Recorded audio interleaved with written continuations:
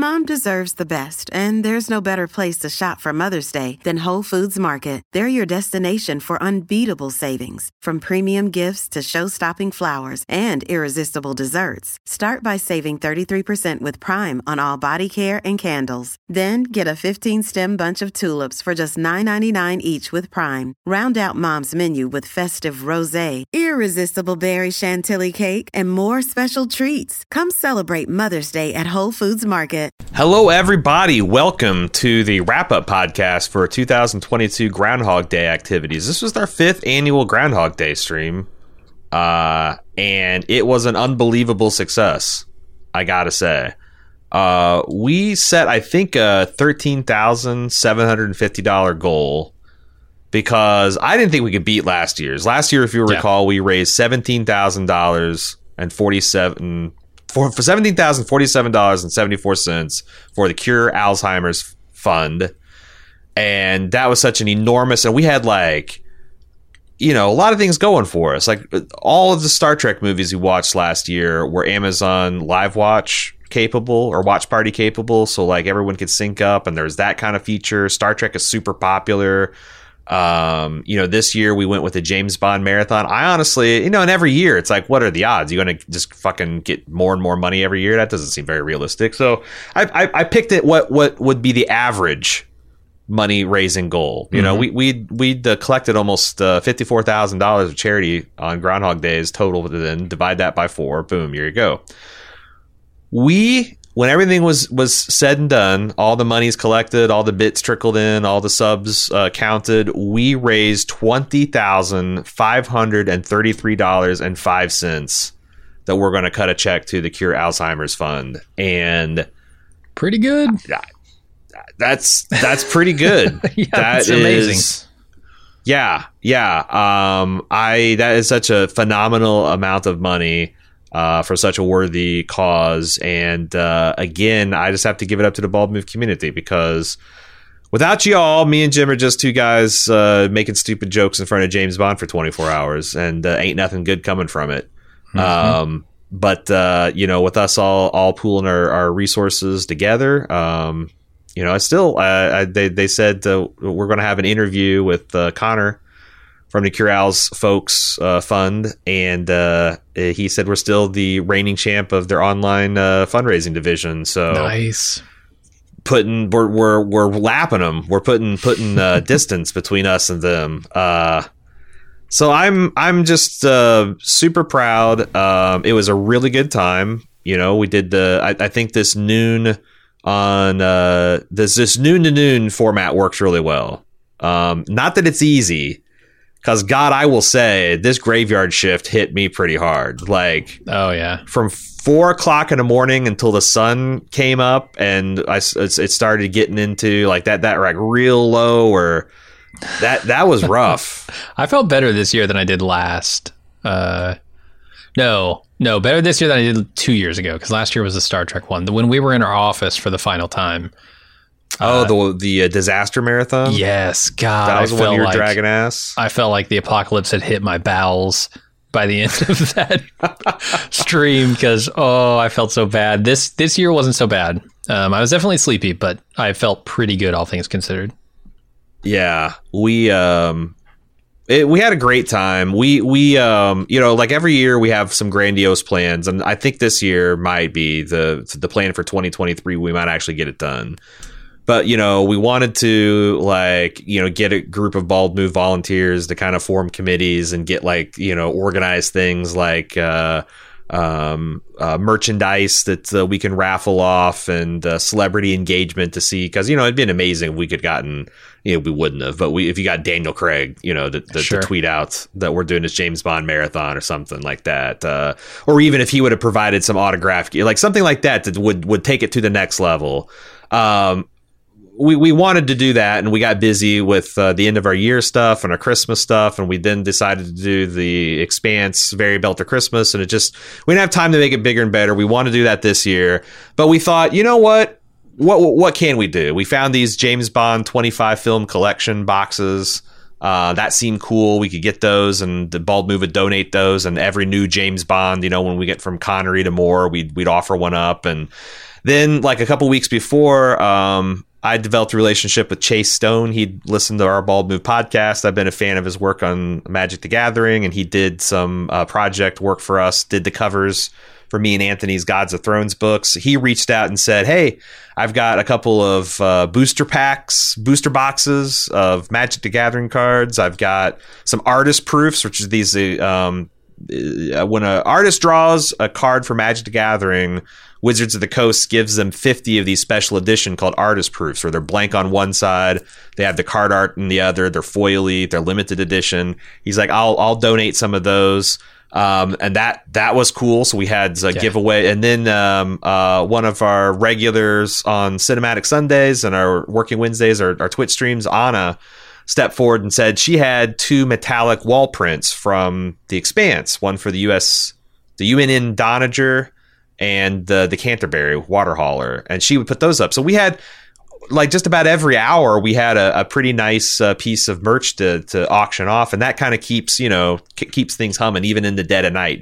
People want to try to win the prizes. So it's one of those things that kind of happened organically, and maybe next year we can do it even better with the help of volunteers.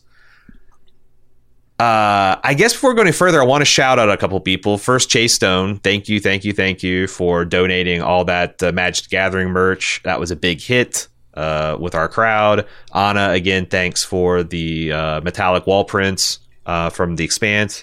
And Michelle, Beach and Burnett, is as she says, bullies people for their lunch money. She was keeping people focused, because that's the thing. It's like sometimes Jim and I, we get busy having fun and goofing off and punchy, and we forget that, oh yeah, we're raising money. And we've been sitting here for an hour and not much has happened. Michelle keeps people on task and on focused. So thank you for those folks that help make this a success. Again, over $20,000, almost $21,000. The other thing I need to do is there are 2 people that I've not heard from, so that I can get your winnings. We had all these things we raffled away. Dina Dinar, I owe you a James Bond Blu-ray disc collection set. So if you want to hit us up or hit me up at a.ron at baldmove.com. Also Jason G333, you got one of the most exclusive. You got one of the Chase Stone artist proofs.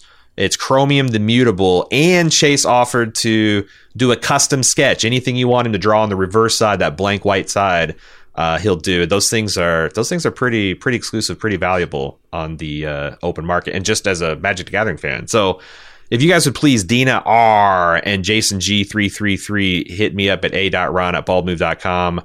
Let me know your address. I will get that stuff shipped out. Also, I've got my hands on the Bond collections, and I'm probably going to move the bulk of those this weekend.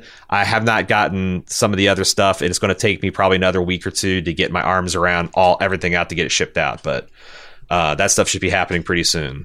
It's a Bald Move podcast. Maybe we should talk about the content a little bit. Yeah. This was a James Bond marathon, Jim. What is your favorite Bond? Who's your favorite Bond? Who or which movie? Well, let's go they're who one and the and then same, which. honestly. Pierce Brosnan is my favorite James Bond. Probably because he's the Bond I grew up with, and he's the Bond from GoldenEye. Favorite movie. That's going in. That was your, it's like I'm a Pierce guy. I'm a GoldenEye guy. That's that. Did the 24-hour marathon experience change your opinion about your favorite Bond movie, or is there anything you had your eyes open to? Certainly, yeah. It was an eye-opening experience, because I've only really seen the modern era of James Bond, which starts for me in the Pierce Brosnan era and goes through Daniel Craig. I've seen all of those movies, but I had seen basically none of the Connery, Moore, Dalton, Lazenby. Yeah. See, I couldn't even remember his name. That guy. I've seen basically none of those. So this was kind of cool. I was a little bummed going in that we were only going to watch the one Pierce Brosnan movie, because, I mean, it is the best. It's GoldenEye, and the others are kind of shitty. But it turned out we called an audible somewhere in the middle and ended up watching Tomorrow Never Dies as well. We had a full-on We had a charity rebellion. Yeah, there was some kind of insurrection in chat that Eric started, and because he's a big fan of Tomorrow Never Dies and Pierce Brosnan era, and I wasn't going to turn it down because I like Pierce, but I kind of thought that was a shittier movie than it turned out to be. I think the only problem with that movie is the main villain is not very good. The High Sparrow and his media mogul empire stuff is just not super compelling. Right. It just shows like the post Cold War, pre new Cold War / war on terrorism, they're like, Bond didn't have much to do. He's like, I don't know, Rupert Murdoch / Ted Turner. Yeah. Somebody. Yeah. These guys making fake wars to make real money. It's kind of nebulous, the connection there. No, Tomorrow Never Dies has the BMW in the garage with the remote control stuff. That's pretty cool. And yeah, the driving through the city with the motorcycles. I thought it was cooler than I remembered it being. I think my favorite James Bond historically has been like either Casino Royale or Skyfall, one of the newer ones. Okay. You know, I've seen most of the James Bond. I've certainly seen a representative of every era, but like my all-time favorite James Bond was always Roger Moore. Because when I was growing up, like he was always like, you know, ABC would have these Cinema Sunday things, kind of like what we do, where like, you know, 9 o'clock they would have a made, you know, an edited for TV movie, and a lot of times it was James Bond stuff. And a lot of times it was Roger Moore, because that was the hot Moore at the time, or the hot Bond at the time. And I always felt kind of embarrassed because he's kind of known as like the campiest, you know, Bond. He's like very, you know, Austin Powers-y, and but I'm like, I don't know, I just like him. Well, we watched Moonraker and The Spy Who Loved Me, and god damn it, I know why I like him so much. He's got the best gadgets. Like, sure, this James Bond has a Lotus that transforms into a submarine, man. It's fucking cool. He's got ray guns and spaceships, and he's the best villain, in my opinion. The Jaws character's got the giant, you know, steel teeth that he can bite through cables, and human beings and sharks. He bit a shark to death in a James Bond. Hell yeah, Roger Moore is good. Moonraker is an insane movie, and I absolutely loved it. It was one of the highlights of it. Yeah. Like Jaws falling in love and ending up sacrificing himself with the hot little nerdy girl station. Yeah. Incredible. It's so campy. It's so ridiculous, but it's so much fun. That really changed my mind on, some of those older ones. I think another great one is Honor Majesty's Secret Service, which has like, which Bond is that? Is that Lazenby? Yes. Okay. Yeah, that's pretty good. Lazenby. It's got like an Olympics theme to it, right? You know, a lot of the Bonds turn out to have Olympic themes. Do they? Especially in the Moore era, because me and Cecily just watched For Your Eyes Only, and I'll be damned if there wasn't another Winter Olympics and ski assassin scene. Yeah, wild. They love that shit. Yeah, but it's great. Like that's that downhill chase, and all the snow stuff. Do they end up? Is that the movie where they end up in toboggans? A toboggan. I can't remember if that's the one, luge. If that's one of the Roger Moore. It might be Roger Moore because it's so ridiculous. God, Roger Moore stuff is so good. But I did love the more serious chases as well. A lot of the Bond fans, I don't think, have given the George Lazenby Bond its due, because it's very like out of nowhere. It's kind of like a Daniel. There is a couple scenes that are a little Austin Powers-y, like when he's pretending to be a Scotch professor, expert at heraldry, and there's like he's plunged in this pit full of I don't know, women with food allergy. It's a complicated plot, but like there's a lot of like really great stuff, like a really like, you know, it's got one of the greatest all-time great Bond girls, Diana Riggs. Sure. Who you might know as the Lady Olenna, the Queen of Thorns from Game of Thrones, who is one of the best Bond girls. I'll put her up there. And that climactic scene where he invades Blofeld's winter fortress up in the Alps is like something out of Inception, man. It's insane. I mean, it definitely directly inspired Inception, right? It had just like it. Yeah, it had to have. And, I think it took you a while to like get over the fact that George Lazenby is not any kind of James Bond you've ever seen before. But I think it's a pretty good Bond. And it's one of the best written and all in all performed Bond films, I think. Yeah, I don't really like him as James Bond, but I did like that movie. Is that the one where He's the anti-Bronson, right? He's he doesn't look anything like a James Bond, but he's Australian, but he's in one of the best Bonds. Pierce, one of the best Bonds in just physical appearance and in terms of fitting the character, had mostly sucky Bonds. It's true. It's true. I can't argue with that. It is On Her Majesty's Secret Service the one where he throws a guy off a cliff and it's just absolutely hilarious? There are a couple of movies where they really love throwing people off of high places and watching them fall, and I cracked up every time it happened. Yeah, it is funny. Like you throw it's it's a simple effect that works. You throw a dummy off a high cliff and watch it fall. And it's not just like, oh, they threw it off, the edge of a quarry or something. No, they throw it off a fucking Swiss Alp mountain. And it falls for a good 45 seconds of film time. Yeah. It's great. Yeah, it's something else. I'm trying to think if there's any. Like I said, I really remember. I really liked. I really liked the Moore era. Like we did both of the ones that had Jaws. And I also really found the Craig stuff entertaining. We did Casino Royale. And it's also funny because, like, I think you had forgotten about the beanbag scene where James Bond gets his testicles tortured. That's brutal. I hated it.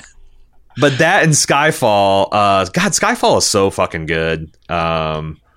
I actually picked up a copy. I got us a James Bond collection for ourselves because I kept on getting jealous when I was showing it off and talking about its features. Mm-hmm. They're great discs, man. You guys are winners. Got something to look forward to because each disc has a load of special features, has at least one commentary, and they look great. They're great high def quality.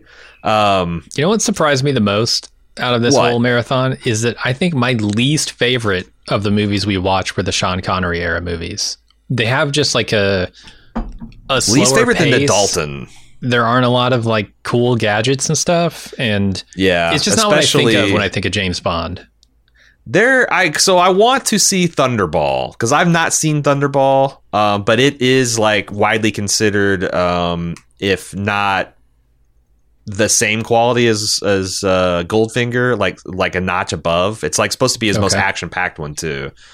So I've been trying to, like, one of the things since I've been watching like what's considered the best of each Bond, like according to this one site I found, For Your Eyes Only was the best of the Moore era. So I watched that last weekend. I've been having a good time, but yeah, there are better, more action packed and the gadget filled Bonds in the Connery era for sure. Okay, but, we watched Dr. No, and I liked Goldfinger a fair bit. Yeah, that was okay, but Dr. No did basically nothing for me. Yeah, Dr. No was, man, it's like when the big set piece of that is I guess it's like the nuclear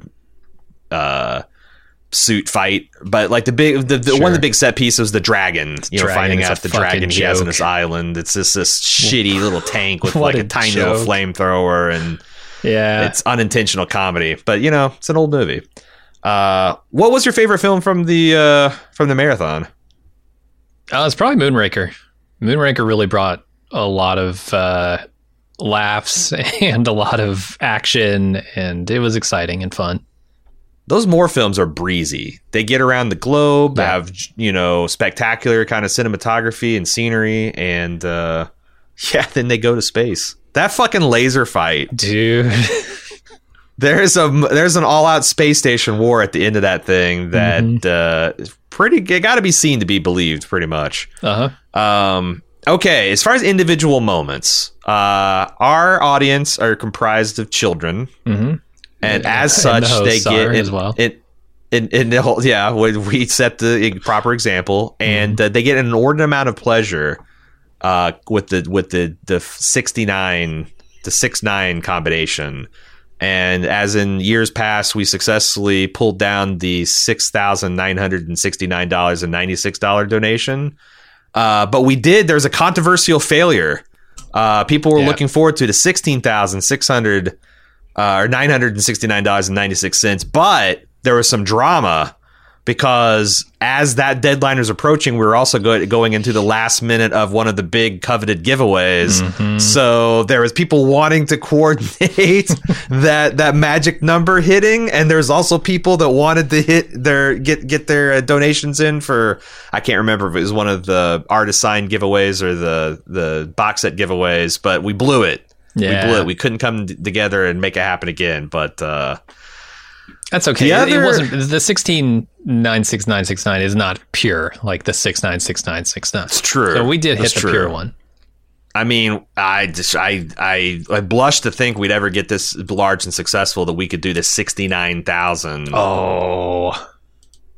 No. 696. Yeah. And honestly, now that even wouldn't be pure because you wouldn't have a match set. You'd need to get the 600,000, and there's no way. No. Come on, that's not happening. The other big thing the thing that I found the most fun is I had kind of break glass in case of deep night boredom. The day before, I had some free time, and I spent my time finding bearded gentlemen from the James Bond franchises and cutting out their mouths in Photoshop in a way that I can superimpose my mouth onto them and talk in their behalf. And we had a lot of fun in the dead of night. I was doing a John Rhys Davies. Yeah, because he pops up in the Timothy Dalton James Bond. I got Mark Hamill for some reason. I think that was a late game. I did my Mark Hamill Joker impersonation. You did Don Doe Baker. What? Yeah, Donnie. I don't know what his real name is at this Joe point. Don Baker, right? Don Baker, sure. And I think I was doing Donnie Joe Baker or Johnny Doe Baker. I don't know. Johnny Doe Baker is pretty funny. But I basically played him as like a used car salesman for weapons. Sure. It was good. I found the perfect carrot and stick.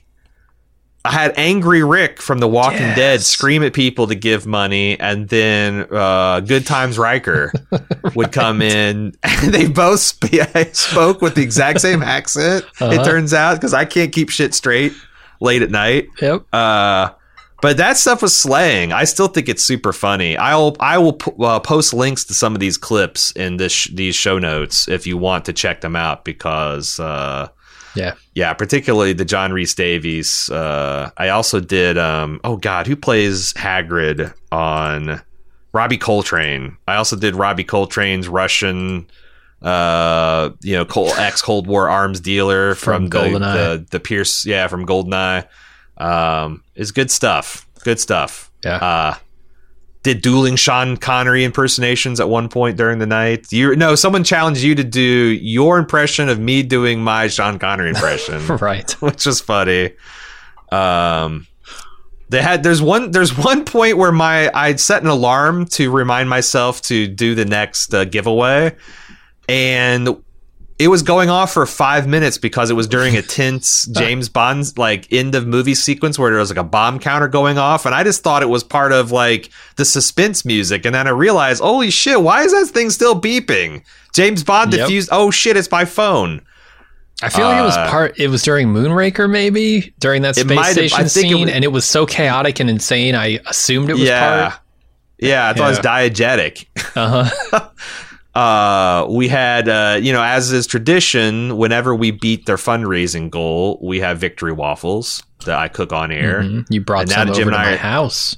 Jim and I are neighbors now, so I ran some hot waffles over. We had gotten a ice storm. Yeah. I could not quite climb his frozen steps. Or no, I did. I braved them. I actually did get up there. But yeah, that was those were tasty waffles. And then we also had there's a fine tradition of people kind of YOLOing a big sum of money at the end. I think Freddie is the one that started that, where he single-handedly put us over. What was that first total? Was it 10?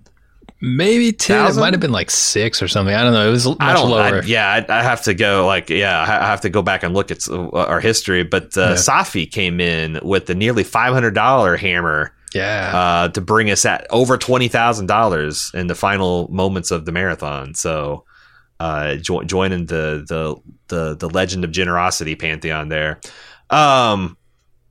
I think that's about it. Like I said, it's a great time. It's one of those things where it's hard to describe what it feels like to be up for 24 hours entertaining people and also just, bringing in tons of money like that. Just such a waterfall comes in at the end because everybody, starts waking up on the West Coast and seeing how things are going and the money just starts rolling in. And we did something incredible. Like I said, we were very close to making $21,000. Going to be really pleased to cut a big check to the Cure Owls Fund people. And I guess it's a good time to hand it off. I did an interview a couple days ago with Connor. He's going to talk about what the Cure Owls Fund people have been up to. There's a new test for Alzheimer's that they've developed that's going to be coming out this year. We're going to talk about some breakthroughs in research and some FDA approval and funding and what that means for the future of Alzheimer's. We have a conversation coming up with Connor and the Cure's Alzheimer's Fund right now. Discover why critics are calling Kingdom of the Planet of the Apes the best film of the franchise. What a wonderful day! It's a jaw-dropping spectacle that demands to be seen on the biggest screen possible. We need to go. Hang on. It is our time. Kingdom of the Planet of the Apes. Now playing only in theaters. Rated PG-13. Some material may be inappropriate for children under 13. Hey, it's Ryan Reynolds, and I'm here with Keith, co-star of my upcoming film, If, only in theaters May 17th. Do you want to tell people the big news? All right, I'll do it. Sign up now and you'll get unlimited for $15 a month and 6 months of Paramount Plus Essential Plan on us. MintMobile.com/switch. Upfront payment of $45 equivalent to $15 per month. Unlimited over 40 gigabytes per month. Face lower speeds. Videos at 480p. Active Mint customers by 531.24 get 6 months of Paramount Plus Essential Plan. Auto renews after 6 months. Offer ends May 31st, 2024. Separate Paramount Plus registration required. Terms and conditions apply if rated PG. Another day is here and you're ready for it. What to wear? Check. Breakfast, lunch, and dinner? Check. Planning for what's next and how to save for it? That's where Bank of America can help. For your financial to-dos, Bank of America has experts ready to help get you closer to your goals. Get started at one of our local financial centers or 24/7 in our mobile banking app. Find a location near you at bankofamerica.com/talktous. What would you like the power to do? Mobile banking requires downloading the app and is only available for select devices. Message and data rates may apply. Bank of America NA, member FDIC. Okay, well, we are now ready for the part of the wrap-up podcast where we're going to talk to some of the people that we're helping to raise money with. We got an interview with Connor from the Cure Alzheimer's Fund. He's the manager of leadership in their Heroes program. You can find all about the Cure's Alzheimer's Fund at Cure Owls. That's QUREALZ.org. Could also find them on Facebook, Twitter, and Instagram at Cure Alzheimer's. Connor, welcome to the show. Hey, thanks so much for having me. We're thrilled to be back for year number 2. Yeah, we were talking about this a little bit in the pre-show, but like when I was looking at this year, 2022, and thinking about, like what, because that's always like, what fundraising goal should we be hitting here? I've always found it like somewhat demoralizing if you set like a really high goal and then you don't hit it. So I'm like, well, last year we had this confluence of events where all the movies we watched, all these Star Trek movies, were on Amazon Prime, so people could easily join and sync up with us. And this year we're reverting back to, since we're doing a James Bond marathon, most of those weren't on Prime, so like people would have to manually sync it, and it's not, I don't think, as inherently as interesting. So I was worried that like we wouldn't be able to get to that lofty number of 17,000 and change. And we end up the totals. For sheer donos, we had $20,120, another $146 in bits, and another $267 in subs, which brought our grand total up to $20,533.05. It's just incredible, and I think it's a testament to not only the incredible work that you and Jim do, but just how incredible the Bald Move community is. That you guys were able to keep setting records. Like, we are so grateful that you guys chose to support Cure Alzheimer's Fund. But that number, it's staggering. It's incredible. Great job. It's an easy cause to raise money for. It's like it always surprises me how many people, how this has touched so many people's lives. I mean, the reason that I was kind of leaning towards this charity a year ago is because, as I've said, we lost my grandfather to Alzheimer's, and it's one of those diseases that takes your loved one years before like death does, and it's particularly cruel that way. And if you live through it, or someone that has, like a friend or family member, it impacts your life forever. So it's really easy to like, hey, we're trying to end this terrible disease. Here's a good charity. I want to I'm encouraging people to, and this will be linked in the show notes, if you want to get the in-depth overview of Alzheimer's and the Cure Alz folks, certainly go back and listen to my interview with Connor from last year, because we definitely hit all those points. But for people who are too lazy to follow through a link, which I know I'm one of those people, what is Alzheimer's? What is it? Yeah. So simply put, Alzheimer's is the most common form of dementia. In fact, it accounts for roughly 75% of all dementia cases, which is a rate so high that people often incorrectly use the terms interchangeably. But what this really is from a scientific sense is, Alzheimer's is the deterioration of your cognitive function, your ability to think, your memory, your ability to comprehend, but it's beyond what's normally expected from the aging process. So it's normal, as we age, we slip a little bit, we might forget where we put the car keys a little more often, but Alzheimer's is when you forget what the car keys are for in the first place. So it's really beyond what you'd normally expect to see in terms of deterioration. And what's sad is, as you said, it's almost impossible to find someone who doesn't have their lives impacted in some way by Alzheimer's disease. There's 50 million people in the world right now afflicted with Alzheimer's, but millions and millions more who are having their lives impacted from either being around a loved one, a friend, a family member who's suffering from this. And then they have to act as an unpaid caregiver, which is an incredible emotional and physical strain, or the sheer financial burden of dealing with an Alzheimer's diagnosis. It has a devastatingly long reach, and it's the only leading cause of death with no cure. So left unchecked, this thing's only going to get worse, which is why it's so important to support Alzheimer's research and, selfishly, organizations like Cure Alzheimer's Fund. How many people, just to get an idea of the scope of this problem, how many people do we think suffer from this, either in America or worldwide, whatever you think is the better metric there? Yeah, so right now there are around 50 million people who are afflicted worldwide, 6 million of which live right here in the U.S. But the sad reality is that number could be even higher, because until just recently, we really didn't have a great way to identify who has Alzheimer's versus who has dementia, or even who's on the path to developing Alzheimer's. So often it's not until it's too late to really do anything that we find out that somebody really has Alzheimer's. Now, I remember there's a friend of mine who didn't really realize that his grandfather had Alzheimer's until he crashed the family car. But we need to have ways to identify who has that earlier, and until we do, that number could be millions higher than it is. It's one of those things, too, because I know there's a genetic component that I know one of the things that affected our family is my dad became terrified. It still is to this day. He's in the mid 70s and seems to be in good sound mind. But it's one of those things where it's like, he got like terrified that like, oh my God, if you, like I said, I forgot my car keys. Oh my, is it happening? And he would obsessively do like cryptograms and crosswords and things like that to kind of like check to see if there's any decline. And I've found as I'm entering my middle 40s, I'm starting to like that's starting to like haunt me. Like, oh my God, I just had this kind of senior moment. Is this? So it's like you mentioned that footprint of just like the care. It's that 50 million people, 60 million people, and then the footprint of the 5 to 10 people that are caring for them, caring about them, and then the lingering kind of like trauma that does to. I don't think my dad's side of the family ever recovered from the experience of caring for my grandfather for those 4 or 5 years. Absolutely. No, and it's, as you said, it's tough because, I saw both of my paternal grandparents go through this. And now when I misplace my glasses for a couple minutes, for some reason, I put them on the kitchen counter. Right. 10 minutes later, I'm wondering, oh God, what's happening?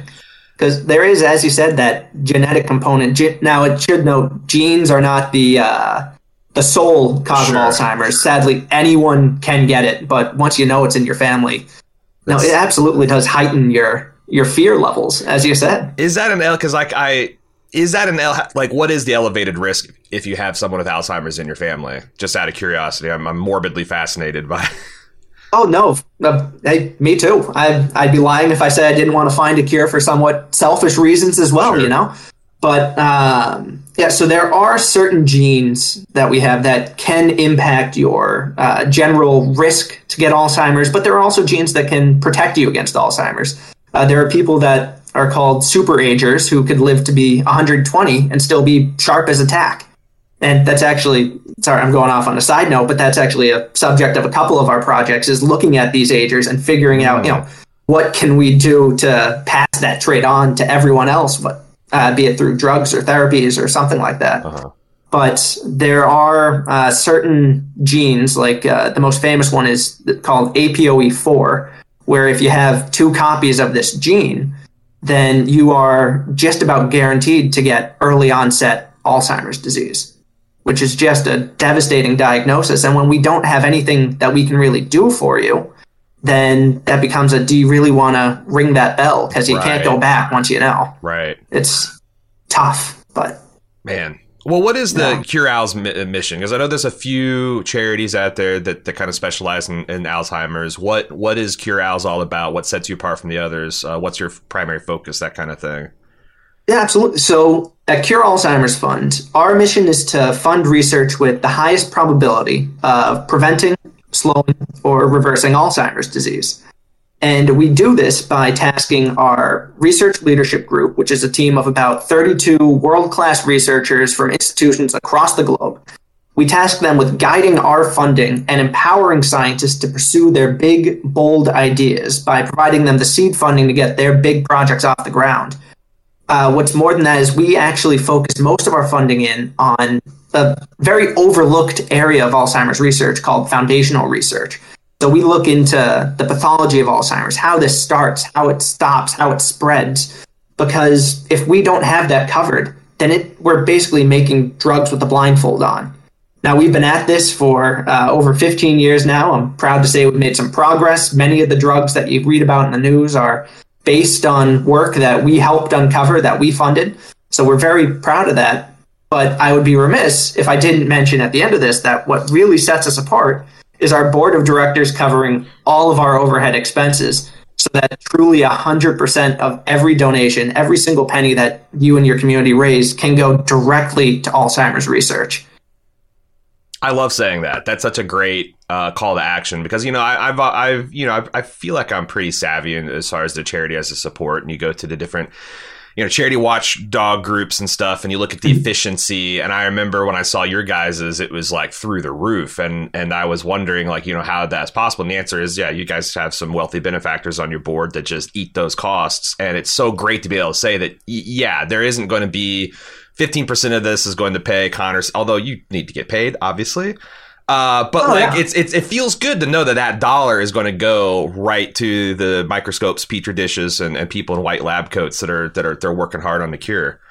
Absolutely. I'm not insulted when people say they don't want to pay my salary. I understand. Right. I think it's a little rude, but that's fine. Sure. But no, it does make my job a whole heck of a lot easier to be able to say that every single penny really is helping to move us closer to a cure. Like, it's a fundraiser's dream. So what is that's the mission, that's the dream, that's the goal. What's the current state of research? Maybe in our understanding of the disease first, because you talk about doing all this foundational research. Mm-hmm. What have we uncovered about Alzheimer's? And then we'll talk about maybe some exciting developments that have come around recently. Yeah, absolutely. So more than anything, I think the best way to describe the state of Alzheimer's research is hopeful.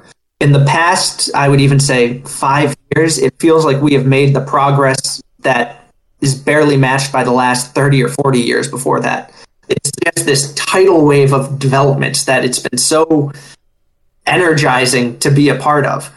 We've got projects right now that we've tried to fund a very wide array of projects into the pathology of this disease. If somebody is working on lymphatic system that runs throughout our body. We want to fund them to see how that impacts the brain in order to see, because Alzheimer's is a holistic disease, right? Like something that goes on in your gut can be impacting your brain. So we want to really be sure that we are truly covering all of our bases when it comes to this disease. And some of the things that we've uncovered, it's been some interesting discoveries with the relations to genetics and Alzheimer's, with this fun little, I think I talked about this last year, but this Alzheimer's in a dish model where you can actually recreate the human brain in this petri dish and test existing drugs in this false brain to see what, if any, effect they have on Alzheimer's disease. We continue to build that up into a more exciting one-to-one model of the human brain, which is accelerating our drug development process. We are making progress with the superager group. There's been plenty of lifestyle studies into the benefits of sleep, your diet, your ability to interact with others, things like that. But we seem to be creating new breakthroughs every day.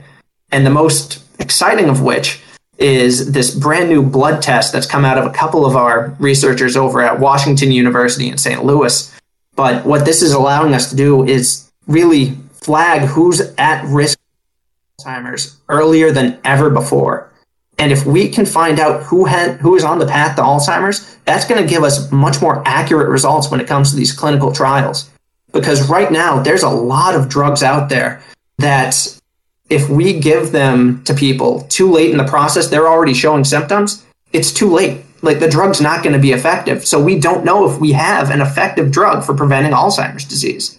By tagging these folks even 2 or 3 years earlier than we ever will have before, we'll be able to get more accurate results and really know what the state of play is with the drug development game in Alzheimer's. It's a huge win for the field. We're very proud of this. That is huge. You mentioned the dichotomy, or the double-edged nature of this sword is that if you don't have an effective cure or therapies, like, do you want to know? But I guess, like, I would like to know right now at 45 if I'm going to get Alzheimer's in the next 15 to 20 years, because it would change the way I live my life. Like, it changed the way I plan for my life. In the same way that, like, hey, you should cut out the sodium in your diet because you might have blood pressure is different when you're 20. And when you're 45 and the doctor's like, you're hypertension, you got pre-hypertension and you're going to have to be put on medicine. It's like, oh, well, maybe I need to cut, it's time to start. It's like, it's more real. It's no longer a chance. I think that I can definitely see why people wouldn't want to know, but I also can see, not just from like an early therapy, but like, yeah, just I think it changed the way you live. I'd hope it changed the way I live my life. It's a weird thing. Like, I would land more on the side of I don't want to know. Yeah. Because I just don't want that weight hanging over me. But I don't think there's a right or wrong answer for sure. Exactly. Yeah. There are pros and cons to it both. But one of the things that, my wife and I have been doing a lot more of recently is following like the Mediterranean diet, which is a lot of, it cuts out a lot of red meats and things like that. It's a lot more nuts and healthy oils, things like that, which is supposedly good for brain health. So it's, once, like you said, having Alzheimer's in your family, it can be traumatizing. Like, I'm a glass half empty kind of guy in my personal life. So I just want to, I'm doing all I can to stave off what I think is coming. Yeah, you mentioned it's a tough thing to balance. The thing that you mentioned last year, where I was like, "Oh shit," was you were like how crucial getting adequate sleep is to like preventing Alzheimer's. Like, that's like the brain being able to clean and maintain itself, and if you rob it of that cycles, whatever. And like, traditionally, I have been like a 5 to 6 hour a night kind of guy, and I will say that was a call to action. In the last year, I've really tried to improve my sleep health. And because but that's the kind of stuff. It's like, I can burn the midnight oil, but if you knew, it's like, man, I need to get that 8 hours. But right. And it should be noted, there has been some developments in sleep, and it's still crucial. Still do your best to get your 8 hours, but it's also individualized. No two human brains are the same. Like, I might need 10 hours of sleep to get the effective cleaning that you might be able to get in 6 hours. Same thing with exercise. For a long time, it was, exercise is good for your brain health, but you have to break a sweat to do it. Well, now it's, even if you just take 5,000 steps in a day, that might be enough. Like, it really does change person to person, which is part of what makes Alzheimer's such a tough disease to crack because everyone's brains are wired just a little bit differently. It's just finding those common threads that we can really, improve upon. All right, I'm setting my bedtime back to 2:00 in the morning. Connor says it's who knows? No, exactly. Yeah, the 24-hour stream's not that bad for your sleep. Yeah, that's the thing. It's like we're doing this to demonstrate the real-time Alzheimer's damage that we're taking. I think you can definitely see it by the end of the stream. So like you talk about the blood test, you guys are justifiably really proud of that. By the way, if someone wanted to talk to their doctor about that for peace of mind purposes, or they're scared that maybe they're starting to see some signs, or you're worried about it, when is that something that's going to be something a doctor could like order up as a test? So it is likely going to be in the near future. I'm a little leery to put an exact time on it, just in case something, God love the FDA, but don't you know, it can sometimes things get gummed up in the works and it get delayed. But I would say it's coming in the near future. This thing it used to be a work of science fiction, but now it's really coming down the pipe. I would say a year at most would be when this thing's going to be available. We're very excited for this. Wow. Something that happened since we talked last time, as I saw a lot of, because again, I'm personally interested in this, and sure. I noticed a lot of places I like, front page of Reddit, this stuff hits because I think a lot of people are concerned about it, and I saw in the last few months that there was some recent FDA approvals, or maybe I'm not even sure if it's approval or an agreement to fast track this Aduhelm. I'm not sure if I'm pronouncing it. I'm not very good at that stuff. But there's, I'm not sure what is this. Can you talk a little bit about this development and like what it actually does for people who suffer for Alzheimer's, or maybe as a prevention, or just talk a little bit more about it in general? Yeah, absolutely. So Aduhelm is a drug that's been coming down the pipeline for a while, and it's sort of been wherever it goes, it's sort of been followed by controversy. So. Aduhelm is essentially a preventative. Even if this works perfectly, it should be noted it's not necessarily a cure. So this is a drug that's designed to be given to patients when their symptoms are just starting to show during a phase called mild cognitive impairment. So the very beginning of Alzheimer's disease. So in your brain, there are these plaques called beta amyloid. And the prevailing theory is that Alzheimer's begins when you accumulate too much of this plaque in your brain. This is the same thing that when you go to sleep, your brain is working to clear out. But Aduhelm works by using this antibody to tag these plaques and trigger your brain's immune system to begin breaking them down, theoretically halting the Alzheimer's process right there. So despite the FDA approval, there's a lot of red flags with this drug.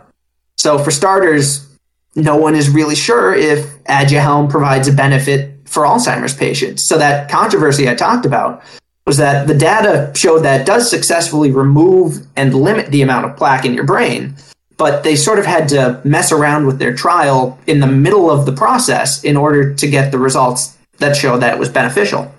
So about halfway through their clinical trial, Biogen, the parent company, upped the dosage of Aduhelm for a small subsect of their participants.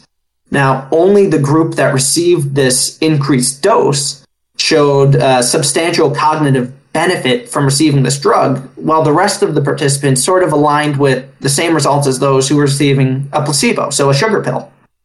Now, additionally, Aduhelm is expensive, it's time-consuming to receive, and it's a little uncomfortable, some of the side effects. So it requires patients to head to the hospital each month for the rest of their life to get an hour-long IV drip. Which it's almost like a dialysis, it sounds like. Right. So it's essentially you have to keep going in because this drug, if it works, is preventing Alzheimer's disease. It's not reversing anything. It blows out the amyloid beta that's in your brain, and then you have to have a maintenance dose the rest of your life. And the yearly cost looks like it's going to be around $100,000, much out of pocket, because insurance and Medicare are still iffy on its effectiveness and whether or not they should cover it. So it's this giant mess of, yes, it's so hopeful that this thing was approved, but there's so many red flags. And as you said, it was approved under this accelerated process called breakthrough status with the FDA. So this is saying The FDA knows that Aduhelm is successful in controlling plaque level in the brain, but there's not enough evidence to confidently say it will help Alzheimer's patients. So while it's allowed to be on the market because Alzheimer's is such a pervasive problem in our society and we want to get something, that it's allowed to be on the market while Biogen goes back to conduct another trial to prove that this drug does work before they get their full approval. So I think it's until they have until 2030, something like that. As I said, things get gummed up in the FDA. Sure. 2030 to show how this thing works. But I know that sounds very negative, and I also know that I've just covered a lot of ground very quickly. But I can't take away that this Aduhelm, it's still a groundbreaking Alzheimer's drug. And while it's too expensive to be practical and only serves those at the very, very beginning of Alzheimer's, but this is still the first ever Alzheimer's drug approved for changing the course of the disease and not just treating symptoms. But it's breaking the glass ceiling on Alzheimer's drugs, and we can only hope that people are going to build on this moving forward. Yeah, and it seems like if you could just increase, demonstrate the efficiency, get the cost down, and then combine it with things like your blood test, where you are getting earlier and earlier diagnoses, that this could be something that is exciting in the future. Or like you said, like if this isn't quite the one, it's a potential, like I'm not sure the mechanism and how this works, how it does blow that plaque out, but like sometimes those breakthroughs lead to, more efficient ways or better ways to do the same thing because you found a new pathway or channel in the body or something that's the head. So like I said, I was really, I remember when I first reached out to you, I'm like, I've heard a lot of stuff about blah, blah, blah. And you're like, caveat. And that's good. But yeah, I'll get a little bit excited. The fact that, like you said, we have the first ever perhaps thing that can halt, the progression of Alzheimer's. That would be huge. Absolutely. And, it hurts because you're not alone in reaching out, being excited about this drug. And it hurts my soul to have to stamp on any brakes. Yeah. Right. Like it crushes me. But the promising thing is, one of my colleagues actually sort of compared it to the development of the computer. Like these used to take up entire rooms. They weren't necessarily efficient. And now, we sent somebody to the moon with less than what we have in the palms of our hands with our smartphones now. Mm-hmm. So it's just the fact that we have something approved. This is going to allow some, I think, better drugs that are coming behind it and not too far away to go through that approval process. Because at the end of the day, what the FDA is saying by granting this breakthrough status is that they are getting behind this amyloid hypothesis theory of how Alzheimer's begins, something that our researchers have been spouting for years. But the fact that this was the first one to get approved is just going to make it more and more likely that other drugs coming up behind it with similar targeting mechanisms are going to be able to hopefully sail through the approval process. And there is one coming up from Eli Lilly, currently called donanemab. Please don't ask me to spell it because God knows I can't. I couldn't even pronounce it again. What was that? Donanemab. Okay. Which sounds sort of like something you just spit onto you just threw some random keys on a keyboard and that's what came out. But yeah. But this drug, it acts in a very similar way, but early returns seem to say that it's going to be a little bit cheaper, a little bit safer from a side effect standpoint, and crucially, a little bit more effective. Now, maybe it starts as an IV drip, but the idea is, technology changes. And maybe we can get this down to a pill that you take once a month versus heading into the hospital. So Aduhelm's probably not the answer, but it's undeniably a massive step forward for Alzheimer's research. It's just a shame that the first one had to be, so covered in controversy. Is there, you mentioned, we talked about Aduhelm and maybe that's not quite it. And then the donanemab, whatever that was. Is there any others that are kind of like, did you see they're kind of circling in the holding pattern that look promising as well? Yeah, there are a few others that look promising. I'm terribly sure I don't know names. One is from a company called Amylyx that actually they're having great success with this drug that we helped fund for Alzheimer's, but it turns out that it's done a lot for ALS patients. And it was the first drug approved in, I think, decades perhaps to help fight ALS. but they're just starting their trials on Alzheimer's as well, and that's seeming very promising as well. And that one does work a little differently than this one. I apologize, I don't have all the specifics on that one. But there are a couple other drugs, one other from Lilly, one other from Biogen, that do look like they could be promising, and they're just a couple of years behind Aduhelm. So what in your gut feeling, how close to a cure, this is something I'll probably ask you every year, how close to a cure do you think we are? Are we like a decade, 2?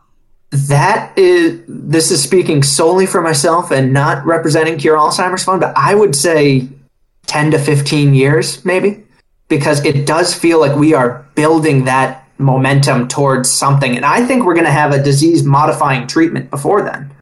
But the problem is that, what we're close to right now is preventative, which is excellent. If we can push Alzheimer's off, that you won't get it until you're 150, well, thankfully, I think something else is going to get me first. So I'll take that as a win.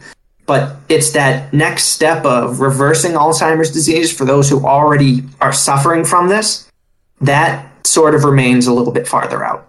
That would be like literally a cure out of the Bible. I mean, like, if you could get to something where you could inject somebody for something for, of course, 6 months and they slowly recover, I can't even imagine what that would do for families. No, it would be incredible.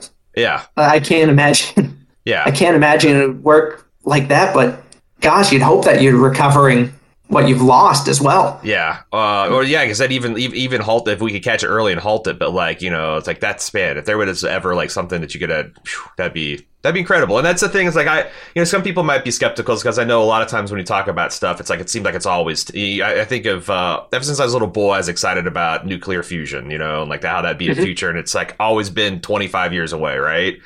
And right. I saw something like interesting like 5 years ago. A scientist said, well, yeah, that's right. But if you look at the funding levels of nuclear fusion research, like it never ramps up and it always stays the same or even kind of cuts. So it's like, yeah, if we were still funding it the way we were in the 80s, we might have that.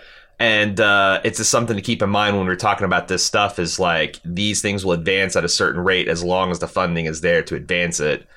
And I hope that we can keep, that fun curve on the Bald Move side keep ramping up each year. Because, like I said, this is something I'm passionate about. I know a lot of people in the community are passionate about, and I'm just glad we're able to partner up with you guys. Is there anything else that we should cover, or that you think the people should know about the Alzheimer's or your foundation, your fund? Well, the one thing that I would say, these projects that we fund, like we provide the seed funding, they're small grants comparatively, but each grant is still, $100,000 or more. Like these things are pricey. So every little bit that we can get helps. So just to be able to have, $20,000+ from you guys, it's an incredible thing. So we are so grateful for your guys' support. And these projects, these advancements that we make, they're not possible without folks like you. So thank you. Thank Jim. Thank the entire Bald Move community for all that you guys have done for us. This is great. We will. I'm very, very pleased and very proud, and I'm looking forward to doing it again in 2023. My God. That's not a real year. I know. We're living in the Jetsons era without flying cars. But hopefully we'll have a cure or a halt to Alzheimer's within 10 to 15 years. Connor, it's always a pleasure to talk to you. I look forward to working with you again next year. Looking forward to signing this big old check over to you at the end of the month. And you guys have been wonderful partners. Thanks for coming on. And again, we'll look forward to doing it again next year. Yeah, thanks for having me. I can't wait.